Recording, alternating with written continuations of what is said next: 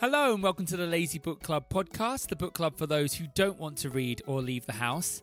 My name is Matt Gonsalves. It's David Cox. And I'm Josh Matheson. And this week we are looking at chapter 3 of the 39 Steps. Now, This is something like the literary adventure? Innkeeper. Innkeeper. You pretty much got all the words. The adventure of the literary innkeeper. So we think this might be a librarian. We're not quite sure. We will find out. I don't know if it is. No? That's not my bet. If we're Or is betting, it that's these not my bougie bet. hip part? Is it like the book club in Shoreditch where it's like book themed? I literally just think it's someone who runs an inn who likes books. Okay. I don't A know. well-read innkeeper, you think? A well-read You're going for that? Yeah. It's Okay. really like well versed and like just quotes books all the time. What are you after, mate? Completely wasted. Well, last week, Richard Hannay finally managed to kind of get out of his house and away from the people who killed Scudder, because I think he was worried that whoever killed Scudder was still watching the house, had obviously not found Scudder's little book, so maybe might come back for that. So he thought, right, I'm going to have to get out, and I've got to get out without them seeing where I'm going. So he managed to con the milkman into giving him his coat and his hat and his milk, and then he ran around the corner, dumped the whole costume, left the milkman completely in the lurch, and then ran to the train station. And he is right now on a train bound for Scotland, if I'm right. Yes. That's right, isn't it? Galloway. Galloway. I want to say he's good. How rude. Galloway. Oh, Galloway. I think, So he's currently on a train. He's found Scudder's little black book, and he's left his old life behind him. He's trimmed his moustache. He's gone incognito, and he's out in the world with an assassination plot to foil. Yeah, and he jumped on at the last minute in first class, but then immediately got demoted to third. Yeah. He's definitely left his old bougie life behind him now. he should have got a rail card, so then he might. Third off, isn't it? Well, should we just dive straight in then and find out what's waiting for Richard Hannay when he gets to the other end? Chapter 3. The Adventure of the Literary Innkeeper. I had a solemn time travelling north that day. It was fine May weather, with a hawthorn flowering on every hedge, and I asked myself why, when I was still a free man, I had stayed on in London and not got the good of this heavenly country. I didn't dare face the restaurant car, but I got a luncheon basket at Leeds and shared it with the fat woman. I bet he regretted that. He's going to left with nothing. He got the crusts. She's like, are you going to eat that? And he's like, I am literally eating it. I'm literally eating it, Agatha. Leave me alone. It's in my Does mouth. that mean they stopped? They stopped at Leeds, and he had ample enough time because they have to like restock. So you can literally get off and like buy a luncheon basket, which sounds great, by the way. Yeah. Like you just buy a picnic. He jumped off, went to visit Upper Crust, and then hopped back on again. Yeah, it's better. Just like I got a sausage roll. Is it because it's a steam train? They'd have to fill up the coal.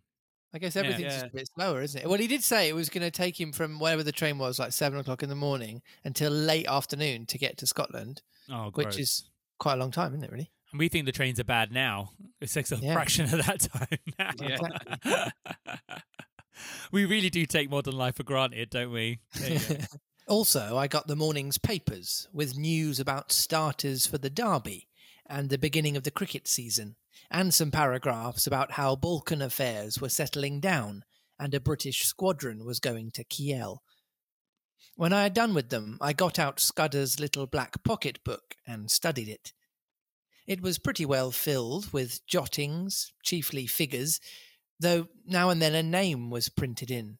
For example, I found the words Hofgaard, Loonville, and avocado pretty often. I was about to say, I would love it if he opened the book and it was just the rantings of a lunatic in there. Do you know what I Yeah. mean? Just like crayon drawings of sunsets done really badly and stick figures. And Like there's pictures of eyes and stuff, like lizard people. Maybe that's what it is. I think it would have been great if it was just his little like Sudoku book, and it was just he just had it for when he was a bit bored, and there's nothing important in there at all. I was also saying Little Black Book is obviously the thing that people usually keep their past conquests in. Oh, If well, it was that's just that like as this well. list of all these women, like in there, and their phone numbers Avocado. and their rating out of 10. Avocado. 6 out of 10. She was rubbish. I found the words Hofgaard, Luneville, and avocado pretty often, and especially the word Pavia. Now, I was certain that Scudder never did anything without a reason, and I was pretty sure that there was a cipher in all this. That is a subject which has always interested me, and I did a bit at it myself once as intelligence officer at Delagoa Bay during the Boer War. I have a head for things like chess and puzzles, and I used to reckon myself pretty good at finding out ciphers. This one looked like the numerical kind, where sets of figures correspond to the letters of the alphabet. But any fairly shrewd man can find a clue to that sort after an hour's work or two, and I didn't think Scudder would have been content with anything so easy. So I fastened on the printed words, for you can make a pretty good numerical cipher if you have a keyword which gives you the sequence of the letters. I tried for hours, but none of the words answered. Then I fell asleep and woke at Dumfries just in time to bundle out and get into the slow Galloway train. There was a man on the platform whose looks I didn't like, but he never glanced at me, and when I caught sight of myself in the mirror of an automatic machine, I didn't wonder.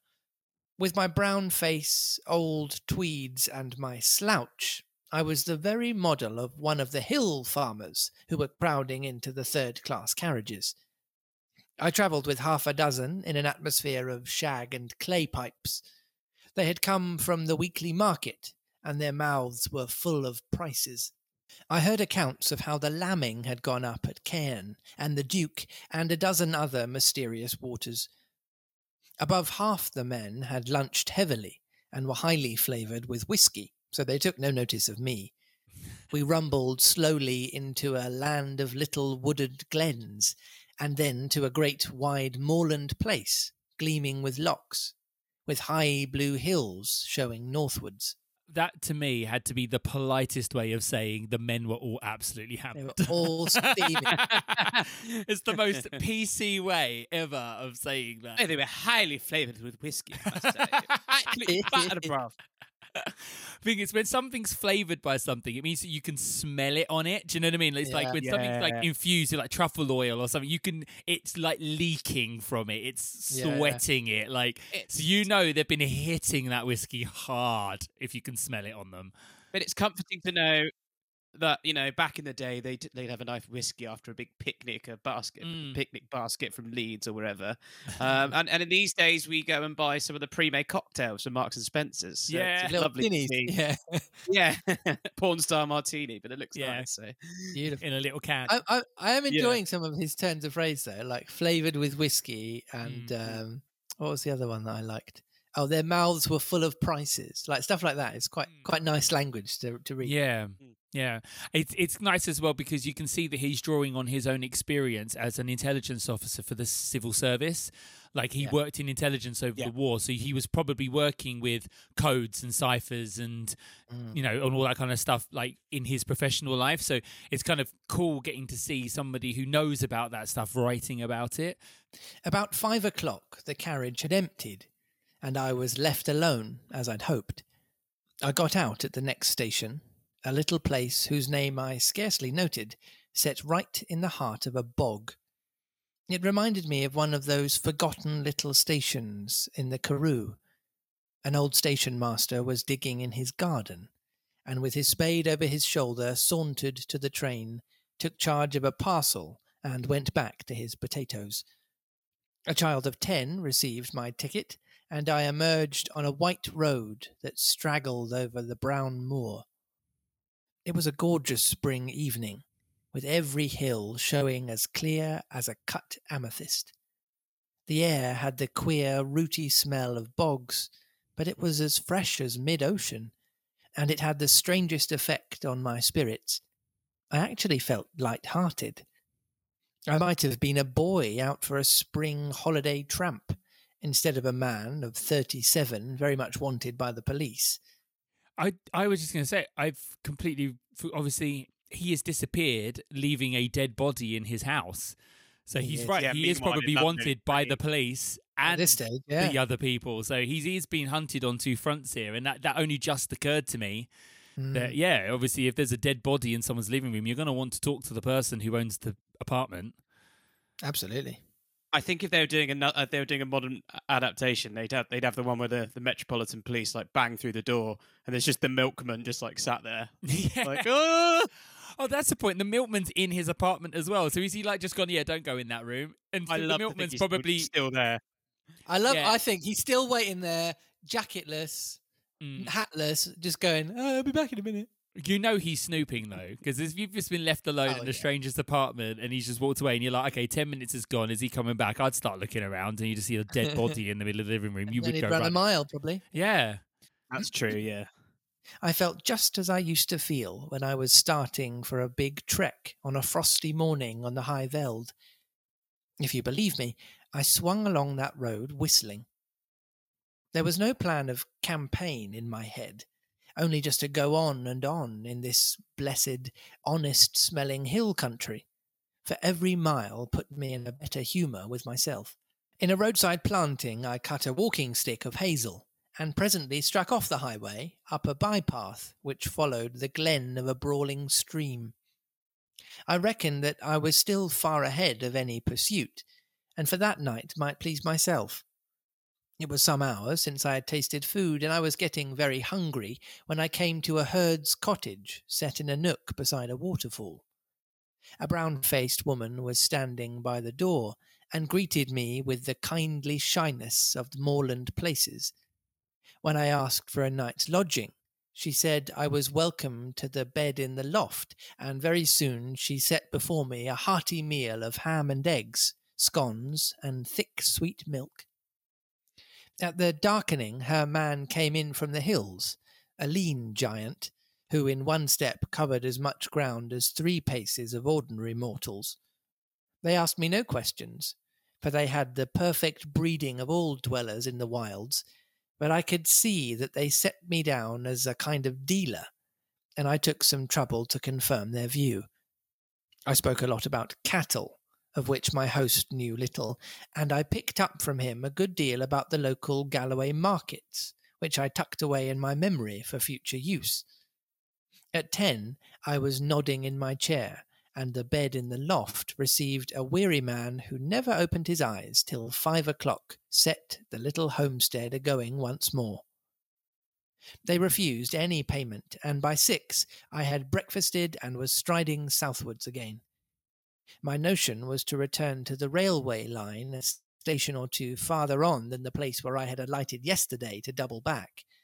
I reckoned that was the safest way, for the police would naturally assume that I was always making further from London in the direction of some western port.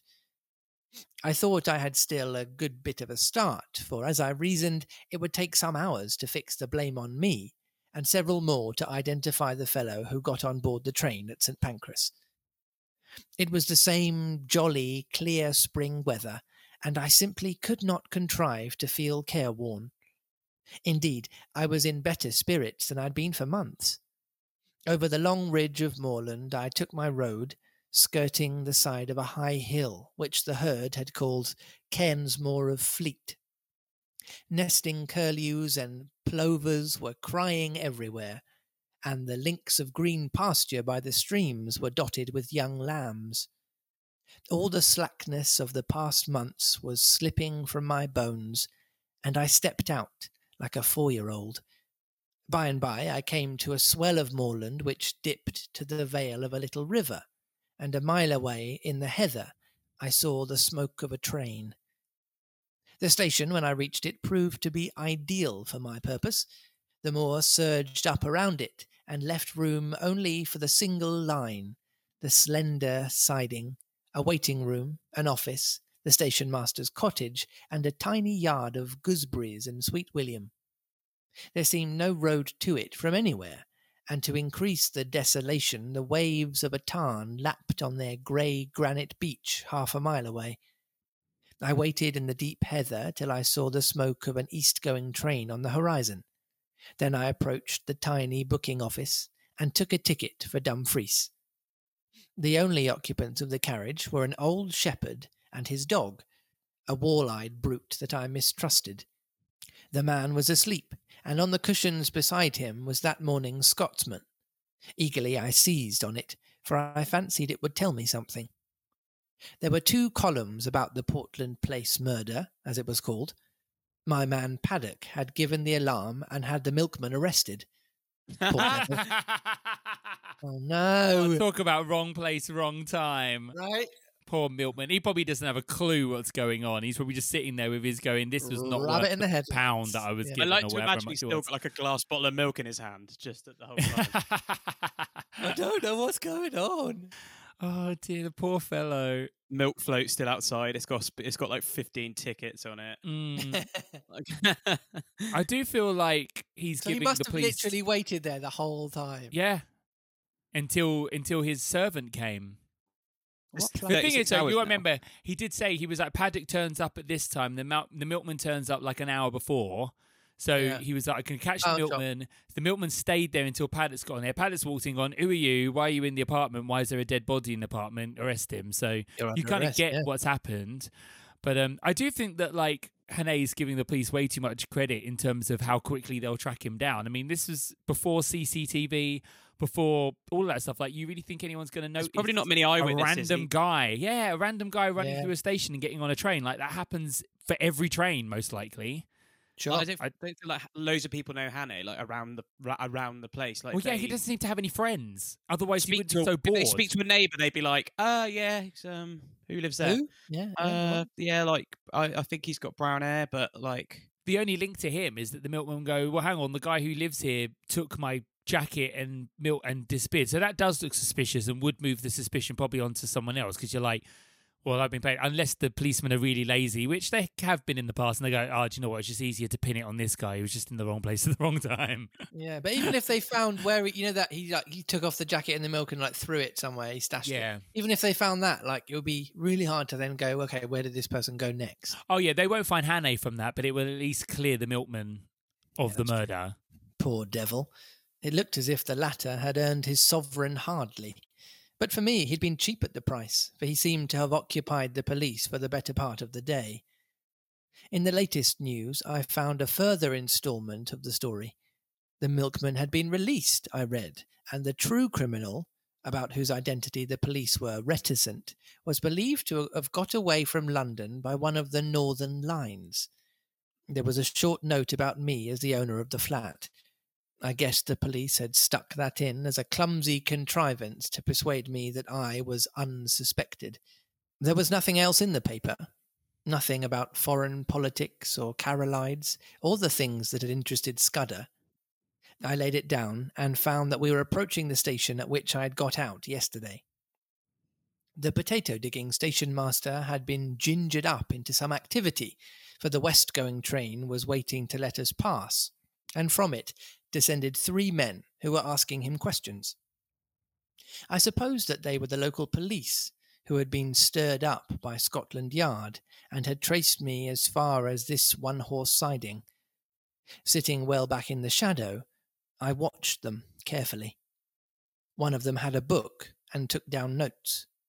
The old potato digger seemed to have turned peevish, but the child who had collected my ticket was talking volubly. All the party looked out across the moor where the white road departed. I hoped they were going to take up my tracks there. As we moved away from that station, my companion woke up. He fixed me with a wandering glance, kicked his dog viciously, and inquired where he was. Clearly, he was very drunk. And then he speaks, and it's written as a Scots dialect, I think. Oh, okay. So do you want to do anything else with that? Groundskeeper Willie. Who? What? No, you can just say Groundskeeper Willie. Simpsons, from The Groundskeeper Simpsons. Willie. Oh, he's sort of like a really gruff. Oh, yeah. Is it quite Billy Connolly? Yeah. I know he's done it, obviously, to make this book more exciting, but there's absolutely no way that police would have tracked him down that quickly in this time. Absolutely no way. Could you imagine how maybe- many interviews and how many people they'd have to check? No CCTV, no nothing, to just find out what train he'd gotten on and what station he'd gotten off. Like, you'd never track all those people down in a day on that train line. You just wouldn't. They'd literally have to have police at every station along every line that went north. That's what comes of being a teetotaler. He I observed. mean, that sounds more like Fat Bastard from Austin Powers, but I'm all for it. Okay, great. Doesn't I'll just- matter. I'll just be him then, he observed in bitter regret. I expressed my surprise that in him I should have met a blue ribbon stalwart. Aye, but I'm a strong teetotaler. He said pugnaciously. I took the pledge last Martinmas and haven't touched a drop of whiskey since then. Not even at Hogmanay, though I was sair tempted. He swung his heels up on the seat and burrowed a frowsy head into the cushions. And that's a get, He moaned. a heed better than hellfire, and twain looking different ways for a Sabbath. What did it? I asked. I drink the ca brandy. Being a teetotaler, I keep it off the whiskey, but I was nipping a day at a brandy, and I doubt I'll no be weel for a fortnight. So hang on, he says he's a teetotaler because he's He's not having drinking brandy. whiskey, he's drinking brandy. Yeah. Teetotaler in Scotland day. just means I don't drink whiskey. I'm not a drug addict. I don't take heroin. I just take cocaine. Yeah, that's right. Yeah. His voice died away into a splutter, and sleep once more laid its heavy hand on him. My plan had been to get out at some station down the line, but the train suddenly gave me a better chance, for it came to a standstill at the end of a culvert, which spanned a brawling porter-coloured river.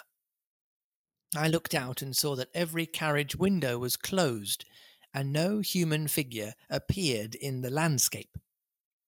So I opened the door and dropped quickly into the tangle of hazels which edged the line.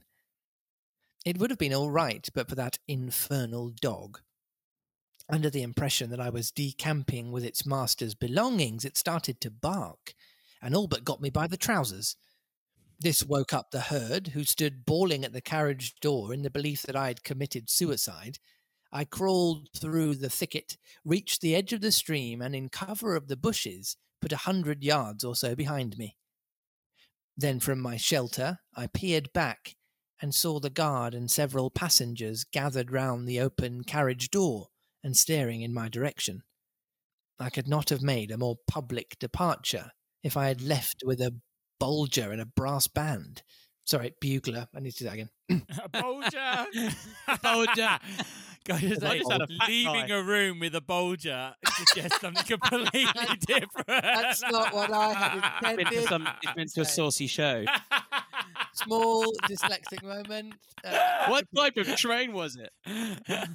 Jumped off with a massive bulger. He was just really attracted to the brandy guy. Yeah. Who knew that was? Oh no. That's Who brilliant. knew? Go again.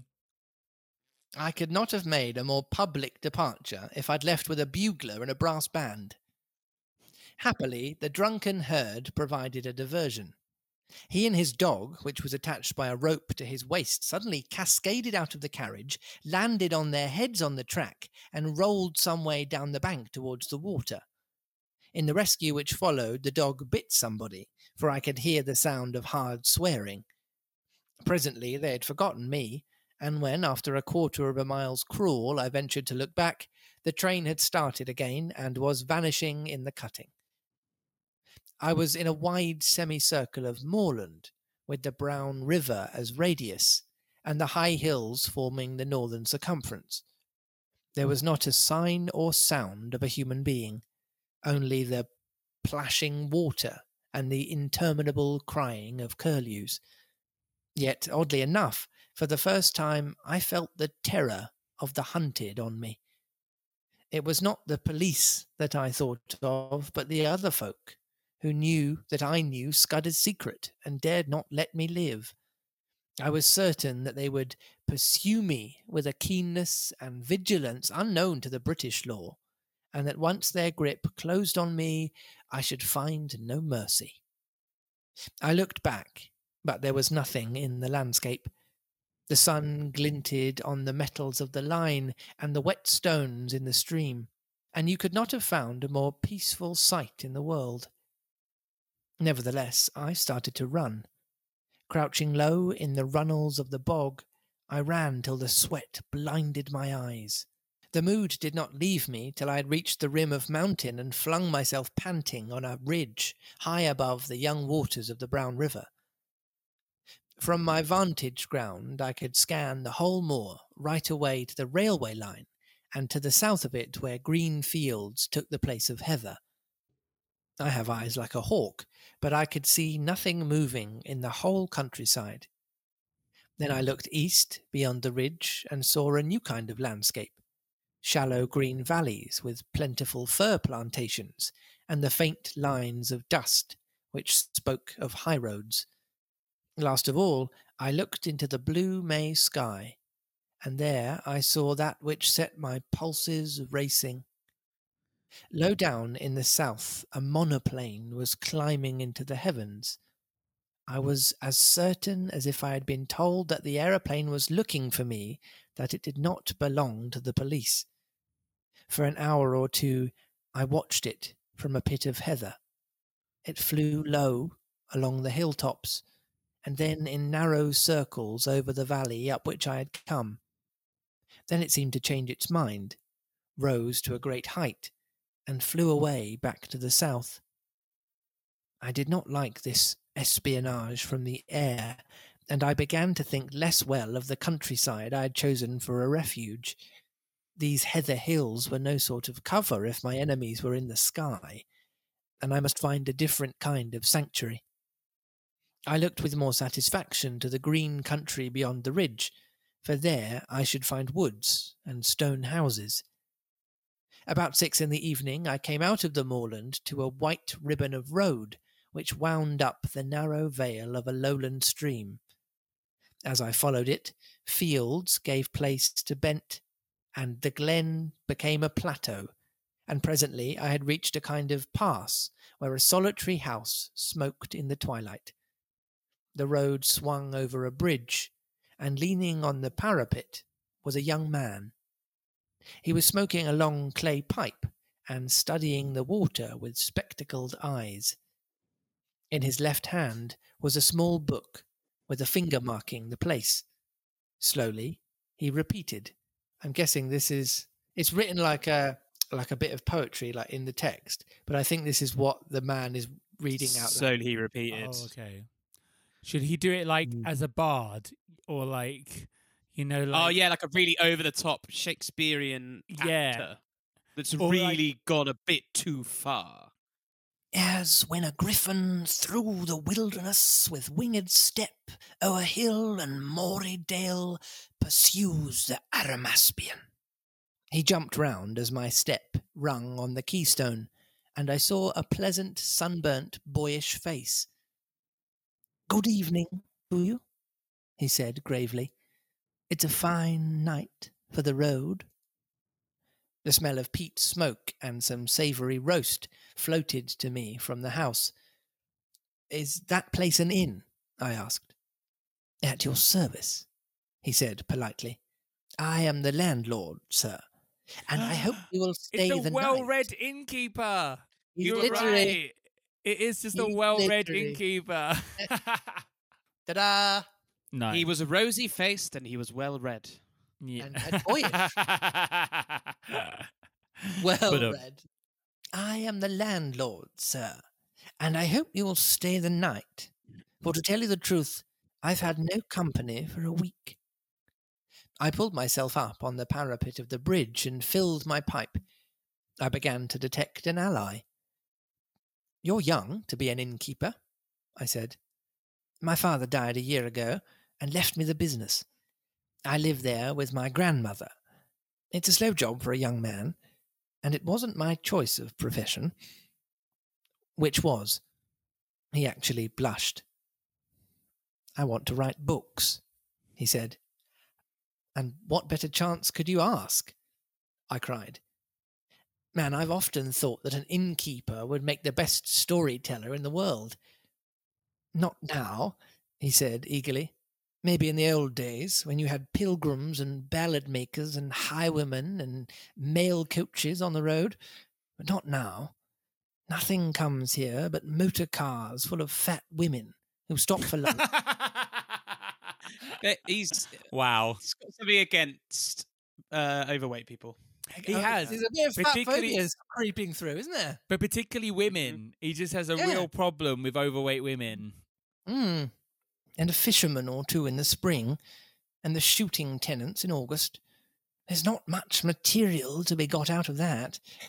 I want to see life, to travel the world, and write things like Kipling and Conrad. But the most I've done yet is to get some verses printed in Chambers' Journal. I looked at the inn standing gold in the sunset against the brown hills. I've knocked a bit about the world, and I wouldn't despise such a hermitage. Do you think that adventure is only found in the tropics or among gentry in red shirts? Maybe you're rubbing shoulders with it at the moment.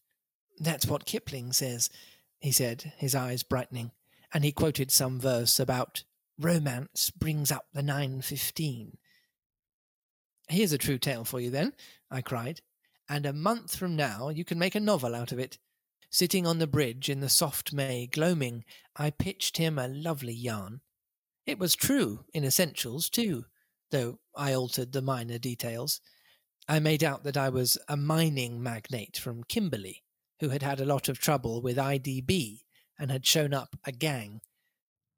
They had pursued me across the ocean and had killed my best friend, and were now on my tracks. I told the story well, though I say it, who shouldn't? I pictured a flight across the Kalahari to German Africa, the crackling, parching days, the wonderful blue velvet nights. I described an attack on my life on the voyage home, and I made a really horrid affair of the Portland Place murder. You're looking for adventure, I cried. Well, you found it here. The devils are after me, and the police are after them. It's a race that I mean to win. By God, he whispered, drawing his breath in sharply.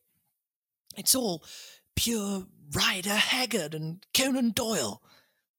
You believe me, I said gratefully. Of course I do. And he held out his hand. I believe everything out of the common. The only thing to distrust is the normal.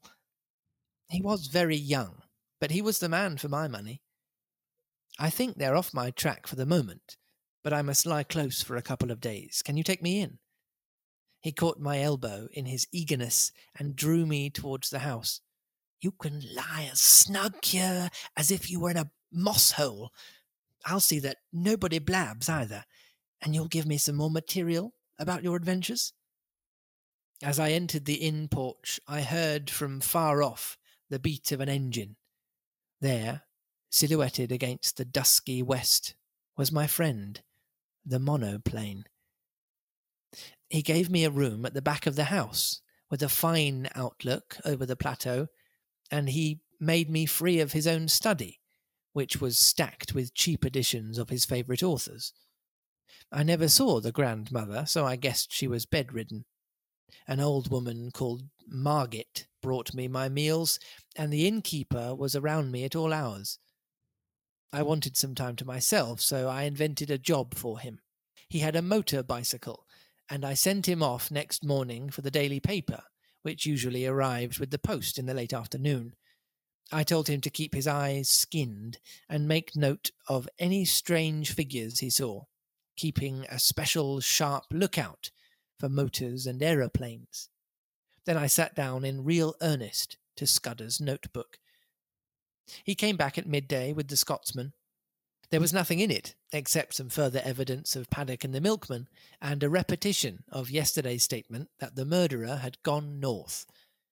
But there was a long article, reprinted from the Times, about Carolites and the state of affairs in the Balkans, though there was no mention of any visit to England. I got rid of the innkeeper for the afternoon, for I was getting very warm in my search for the cipher. As I told you, it was a numerical cipher, and by an elaborate system of experiments I had pretty well discovered what were the nulls and stops. The trouble was the keyword, and When I thought of the odd million words he might have used, I felt pretty hopeless. But about 3 o'clock, I had a sudden inspiration. The name Julia Chechny flashed across my memory. Scudder had said it was the key of the Carolides business, and it occurred to me to try it on this cipher. It worked. The 5 letters of Julia gave me the position of the vowels. A was J, the 10th letter of the alphabet, and so represented by X in the cipher. E was U, XXI, and so on. Chechny gave me the numericals for the principal consonants. I scribbled that scheme on a bit of paper and sat down to read Scudder's pages. In half an hour, I was reading with a whitish face and fingers that drummed on the table. I glanced out of the window and saw a big touring car coming up the glen towards the inn. It drew up at the door, and there was the sound of people alighting. There seemed to be 2 of them, men in aquascutums and tweed caps. 10 minutes later, the innkeeper slipped into the room, his eyes bright with excitement. "There's 2 chaps below looking for you," he whispered. "They're in the dining room, having whiskies and sodas. They asked about you, and said they had hoped to meet you here. Oh, they described you jolly well, down to your boots and shirt. I told them that you had been here last night and had gone off on a motor bicycle this morning, and one of the chaps swore like the Navy." I made him tell me what they looked like. One was a dark-eyed, thin fellow with bushy eyebrows. The other was always smiling and lisped in his talk. Neither was any kind of foreigner. On this my young friend was positive. I took a bit of paper and wrote these words in German, as if they were part of a letter. Black Stone. Scudder had got on to this, but he could not act for a fortnight. I doubt if I can do any good now, especially as Carolides is uncertain about his plans. But if Mr. T advises, I will do the best I manufactured it rather neatly, so that it looked like a loose page of a private letter. Take this down and say it was found in my bedroom, and ask them to return it to me if they overtake me. 3 minutes later, I heard the car begin to move, and peeping from behind the curtain, caught sight of the 2 figures. One was slim, the other was sleek. That was the most I could make of my reconnaissance. The innkeeper appeared in great excitement. "Your paper woke them up," he said gleefully. "The dark fellow went as white as death and cursed like blazes, and the fat one whistled and looked ugly.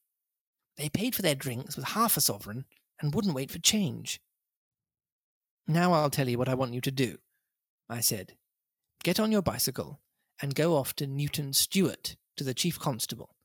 Describe the 2 men and say you suspect them of having had something to do with the London murder. You can invent reasons. The 2 will come back, never fear. Not tonight, for they'll follow me 40 miles along the road, but first thing tomorrow morning. Tell the police to be here bright and early." He set off like a docile child, while I worked at Scudder's notes. When he came back, we dined together, and in common decency, I had to let him pump me. I don't think you did, mate. I love Old English. It's so funny. I think that just means You know, like sometimes grilling. I laugh. Yeah, grill him. It leads to ask him questions. Yeah. I laugh at sometimes, like, even the closest, not even, no, sorry, not the most ambiguous innuendo, but that's Yeah. literally But like, that one was nope, a doozy. I wasn't it? know. it's on the It's nail. great. Yeah. It's great. Ah, man. That together with a bulger and we're away. Yeah. I gave him a lot of stuff about lion hunts and the Matabele War, thinking all the while what tame businesses they were compared to this I was now engaged in. When he went to bed, I sat up and finished Scudder. I smoked in a chair till daylight, for I could not sleep. About 8 next morning, I witnessed the arrival of 2 constables and a sergeant. They put their car in the coach-house under the innkeeper's instructions and entered the house. 20 minutes later, I saw from my window a second car come across the plateau from the opposite direction. It did not come up to the inn, but stopped 200 yards off in the shelter of a patch of wood. I noticed that its occupants carefully reversed it before leaving it. A minute or two later, I heard their steps on the gravel outside the window. My plan had been to lie hid in my bedroom and see what happened. I had a notion that if I could bring the police and my other more dangerous pursuers together, something might work out of it to my advantage. But now I had a better idea. I scribbled a line of thanks to my host, opened the window, and dropped quietly into a gooseberry bush. Unobserved, I crossed the dike, crawled down the side of a tributary burn, and won the high road on the far side of the patch of trees. There stood the car, very spick and span in the morning sunlight, but with the dust on her which told of a long journey. I started her, jumped into the chauffeur's seat, and stole gently out onto the plateau. Almost at once the road dipped so that I lost sight of the inn, but the wind seemed to bring me the sound of angry voices. End of chapter. Oh, I don't necessarily know if running off in their car is a better idea. I mean, it gives you transport, but at the end of the day, like, they've all seen you dip off, and it kind of like, surely the police now are going to be more concerned about the fact that they've had their car stolen. Do you know what I mean? It's like a more pressing crime that's occurred. He was doing all right hiding in plain sight as well, really. Like, they went away. He could probably just... Yeah. Ultimately, I don't know if that was the best bet for him, but, you know. Well, and also, if they'd arrested the men or like apprehended them, the car would have been left at the inn anyway, because they would have gone with the police down to the station. So after they'd been taken, you could have jumped in the car then and taken it. I know poetically it says he heard the sound of angry voices on the wind, but you don't know if they definitely saw him leave in it. Yeah, it could be the policeman and the other men shouting at each other. Who knows? But no, I mean, it's definitely action-packed. I am enjoying the fact that he is so hunted, and obviously by two different fronts as well, because it definitely makes it a lot more interesting. Still, how would they know? I mean, obviously, it makes sense. I feel like even the police nowadays, like, granted, okay, soon somebody spends money on a credit card or whatever, but I feel like if he'd been that incognito and cash only and whatever, even nowadays it would have taken them longer, wouldn't it? Well, yeah, and even with CCTV, it would take you longer than a day to track somebody down, and you don't have that. The admin involved, yeah. You can't just fly a plane over the whole of the UK, the north. Well, they say the north. Let's say everything north of Manchester. Yeah, like that's a big. Just look for a guy in tweed. Yeah. How many of those are you going to find on the moors? Field, yeah, the whole of the. Yeah. How many people in Tweed you can find in Scotland? It's the thing. Yeah. There he is. There he is. There he is. Ah, I got you. What are you doing? Sir, we've got 7,243 suspects. Yeah. They arrested the dog. Oh, dear. Yeah, he's making some interesting decisions because, again, when he left the train as well, he did that in, like, the most obvious fashion. As he said, I could have had a bugler and a brass band. So, again, it's like he is making these silly little mistakes. But then, hey, he's not a spy. He is somebody who's an average Joe who's been thrown into this world. So he is going to make mistakes as he goes. But he has worked out the cipher, so that's good. Yes. That's quite impressive. Yeah. I think the thing I'm waiting for is for him to actually start putting some sort of plan together in terms of how he's actually going to stop this thing from happening. Because right now he just seems to be on the run and he's kind of running a bit aimlessly. He's Do you know what I mean? very It's just, much on the let me back get as foot. far away from London as possible. There's no logic to where he's going. It's just let me just get away. So I'm kind of waiting now. I'm kind of hungry now to hear how he's going to start tackling the problem rather than just running.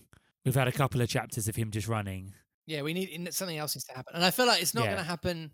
Well, I guess it was kind of him taking like decisive action here to nick the car, but yeah, I feel like there needs to be more like stuff to happen around him that just forces him into action, rather than just escaping the drama. Yeah, which is in itself is not interesting for long. It's only interesting for a bit because you want him to start actually putting some kind of plan into place, and him, nicking disguises or doing a bit of an Ocean's 11 crew thing to do a heist. And maybe he's trying to find out, because he's kind of starting to investigate the guys. Go, okay, one's sleek and one's slim. There's something in that. I think that's maybe his, if he knows who they are, these anarchists or whatever it was. Yeah. Then yeah, maybe yeah. that's the thing. I don't know. Well, we're about to go into chapter 4, and so I think it's our segments back. Guess what the next chapter's called? David, I went first last week. What do you think chapter 4's called? Oh God, it's the chase with the car. Car chase. I was going to chase- do something car related. Beat I was that. going to do like Hanae gets a DUI or something like that. Yeah, no points, I'm afraid. Okay. I mean, well, we weren't expecting to get any, so it's No. fine. I don't know if there's a pattern forming, or maybe this will inform future guesses. But chapter 4 also begins with the adventure of, and it's called okay. The Adventure of the Radical Candidate. He's going to meet some really like far right or far left firebrand politician. Well, it seems to be anarchists who are like trying to carry out this plan, isn't it? Yeah, true. So they're more likely to be far left in this case. So they're anti-far. Antifa. No, that's it. Yeah, Antifa, or whatever they call it in America. I don't know. We don't have that here. So, well, if you've got any thoughts or opinions on this chapter, you can message us on thelazybookclub@gmail.com. Or if you've got any better suggestions how to escape a steam train, you can tell us on Twitter, and our handle is @LazyBookClubPod. And if you were to nick a car, what car would you nick? Tell us on Instagram at Lazy Book Club Pod. We are also on Patreon, patreon.com/LazyBookClubPod. And for the very low fee of $3 a month, you get an extra episode and early access to the episodes and also to the videos. You get to see how amazingly busted we all look today because we've all been back to work.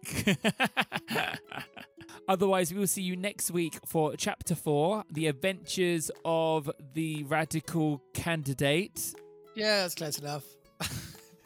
The Adventure... Just the adventure of, not just the one adventure of. Oh, just one. Okay, we're not taking too much of a detour with Otherwise, it multiple sounds like the adventures. adventures of Paddington Bear. And we're just Yeah, it's Yeah, very different. we'll read Yeah. that next time. Yeah. So we'll see you next week for Chapter 4. Bye!